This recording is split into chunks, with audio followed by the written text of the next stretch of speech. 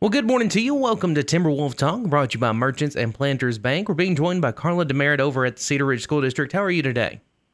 Doing great. How about you? Doing great as well. It's a great day always to be a Timberwolf. That is my alma mater, so always hearing great things happen over at Cedar Ridge. Now, you were the Family and Consumer Sciences teacher, but you're also brought back something. Tell us a bit about that. Yes, I actually graduated from Cedar Ridge myself in 2006, and we have actually brought back the Cedar Ridge 4-H Club. We brought it back a couple of months ago. We have clubs in the community that kids can join, but there's not a lot of community clubs for our kids in our school district without having to drive quite a ways to go to the meetings. Absolutely, and so it's really cool that y'all brought that back. Now, I assume you were in that whenever you were in school?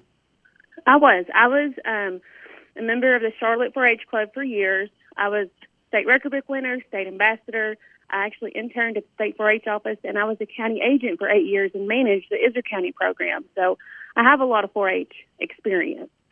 It sounds like it. It sounds amazing. Now, tell us a little bit about bringing it back and how many kids you've got kind of joining the club already.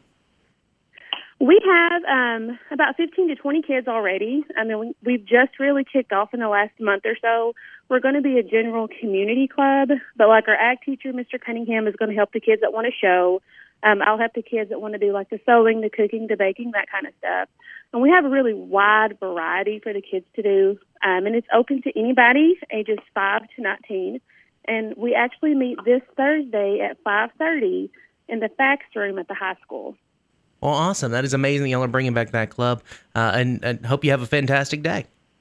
Thank you. You too. That's Timberwolf Talk, brought to you by the Merchants and Planters Bank.